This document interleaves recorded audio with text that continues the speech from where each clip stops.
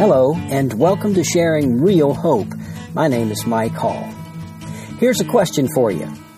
What role does prayer currently play in your life? A 2014 Pew Research Center survey showed that 55% of Americans say that they pray daily. In that same survey, 21% said that they pray weekly or monthly. So when you put those numbers together, that would be 76% of Americans say that prayer plays some role in their life. Well, that's interesting, and I wonder as I look at those statistics, who is praying to whom? I wonder about that. There are a lot of questions that I could ask about that. But here is another very interesting statistic to me out of that same Pew Research Center survey, and it is this. 63% of Christians say praying regularly is an essential part of their Christian identification. Let me repeat that. 63% of Christians say that praying regularly is an essential part of their Christian identity. On one hand, that would be somewhat encouraging to me, but on the other hand, I'm asking, what about the other 36% of Christians? Where is their prayer life? And again, not to be critical or judgmental, I wonder what quality is the prayer life of that 63% of Christians that say that they pray regularly. Well, and I would ask a more direct question now, and it's this. Are you satisfied with your prayer life? Now, what I mean by that is, do you believe that you are praying consistently and regularly and that you're actually growing in your prayer life? Prayer, a good definition of prayer, a simple definition of prayer is it's simply communication of your heart to Almighty God. That's a simple definition of prayer. And a brand new baby Christian that has had no study in the Scriptures whatsoever about prayer can just pray in a genuine, sincere way. They can sincerely talk to Almighty God. Brand new babies, as they begin to grow and learn a few words, they talk. But they don't talk the same way 5-10 years later that they're talking when they first begin to learn to talk. And the same should be true about prayer, too. When we first begin talking to God in our a stage of infancy in Christianity, we talk sincerely. God hears it. God loves to hear it. But as time goes on in our Christian walk, shouldn't we be growing in our prayer life as well?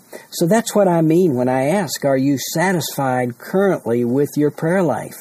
Do you want to grow in your prayer life? Do you want to improve in areas of your prayer life? Well, Jesus' disciples obviously weren't satisfied with their prayer life.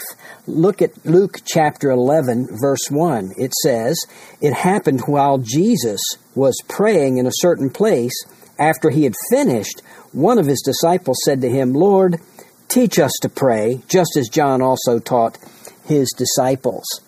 Here they're asking him to teach them to pray. And that phrase, that request, forms the title of our 6-part series that we're beginning with this podcast. Lord, teach us to pray. I hope that would be a desire of your heart. I hope that would be a prayer that you would be willing to pray, even right now in your heart. Lord, teach me to pray. You see, in this particular instance, they asked Jesus to teach them to pray like John taught his disciples to pray. And what that brings up is this. Rabbis, according to John MacArthur, rabbis would often compose prayers for their disciples. And so now these disciples of Jesus, these followers of Jesus, knowing that, and wanted Jesus to teach them to pray. The scriptures say there, while Jesus was praying. I don't want you to miss that little phrase. It happened that while Jesus was praying in a certain place, they, the disciples, were observing the prayer life of Jesus. They not only knew that he was a rabbi, and rabbis would compose prayers for their disciples, but this was something much deeper than that. They saw something in action in their master, in their teacher, in their rabbi, in Jesus. They saw in him a prayer life that was rather extensive. In Luke chapter 5, I so love this verse. Luke chapter 5, verse 16 says this, "But Jesus himself would often slip away to the wilderness and pray." Dr. Luke made that statement under the inspiration of the Holy Spirit. He made that observation, and it was an observation that I'm sure the disciples were very well aware of, that Jesus would often slip away to the wilderness and pray. And this is just an example of the extensive prayer life that Jesus had. And we're going to see some examples of that prayer life here as on this particular podcast and on the next podcast. We're going to be talking about Jesus' prayer life. And out of that, we will learn some things about prayer, and then we'll go on with some of the teachings of Jesus after that. But let's start with this prayer life. And believe it or not, early on, one of the very first examples of the prayer life of Jesus is at his baptism. Do you remember that story? That Jesus is baptized, but did you realize, have you ever been aware of the fact that Jesus actually prayed at his baptism? Luke chapter 3, verse 21 says this, "Now when all the people were baptized, Jesus was also baptized, and while he was praying, heaven was opened, and the Holy Spirit descended upon him in a bodily form like a dove, and a voice came out of heaven, 'You are my beloved Son, in you I am well pleased.'" And so there, even as he was baptized, coming up out of the water, he began to pray. And while he was praying, the Holy Spirit descended in the form of a dove on him. And you heard the voice of the Father saying, "This is my beloved Son, in whom I am well pleased." And so this is kind of Jesus coming out. This is kind of Jesus' beginning of his earthly ministry here. And so right in the very beginning, Jesus is found praying. But then Mark chapter 1, in Mark chapter 1, verse 35, there's another very interesting verse there. Mark 1:35 says, "In the early morning, while it was still dark, Jesus got up, left the house, and went away to a secluded place and was praying there." Isn't that something?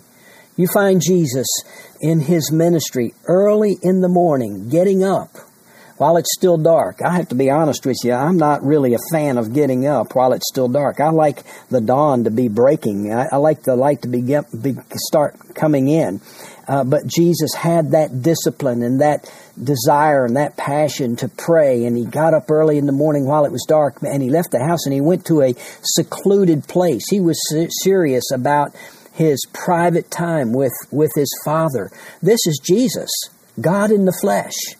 While he was living on this earth, you see his dependence on the Father and his commitment to prayer to get up early in the morning. And the passage goes on to say, Simon and his companions searched for him.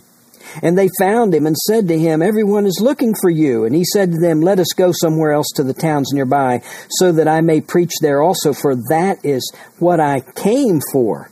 And he went into their synagogues throughout all Galilee, preaching and casting out demons. But his ministry was based out of his prayer life. Oh my goodness, how important is that to you and to me? Well, in Luke chapter 6, verse 12, we find him praying again. And the Bible says this, it was at this time that he went off to the mountain to pray, and he spent the whole night in prayer to God. And when day came, he called his disciples to him and chose 12 of them, whom he also named as apostles. And so here Jesus spent the entire night in prayer before he makes his choice of these men, these disciples that would become his 12 apostles. Do you see the importance of prayer in Jesus' life? In the midst of ministry, Jesus would pray. In Matthew chapter 14, verse 19, he is feeding the 5,000. And here it says, ordering the people to sit down on the grass, he took the 5 loaves and the 2 fish, and looking up toward heaven, he blessed the food. And breaking the loaves, he gave them to the disciples, and the disciples gave them to the crowds. Right there, Jesus in the middle of ministry, praying, blessing the food, again, relying on the Father, showing his gratitude to the Father as he feeds the 5,000, actually the 15 to 20,000, because the 5,000 men, it didn't include children and wives, women. And then after this great victorious miracle, this ministry that Jesus did, Matthew 14:23 says this, and after he had sent the crowds away, he went up on the mountain by himself to pray. And when it was evening, he was there alone. And he had sent the 12 ahead of him in a boat across the water, and that's when he walked on the water. But here again, Jesus, you find Jesus praying there as well. And then he prayed at the Lord's, what we call the Lord's Supper, the institution of the Lord's Supper. When he broke the bread, he blessed it. When he gave the cup, before he gave the cup, he blessed it. There's prayer at the Last Supper. Jesus taught that we should pray consistently. In Luke chapter 18, verse number 1, the Word of God says this, now he was telling them a parable to show them that at all times they ought to pray and not to lose heart. Jesus said we should pray consistently even as he set the example and prayed.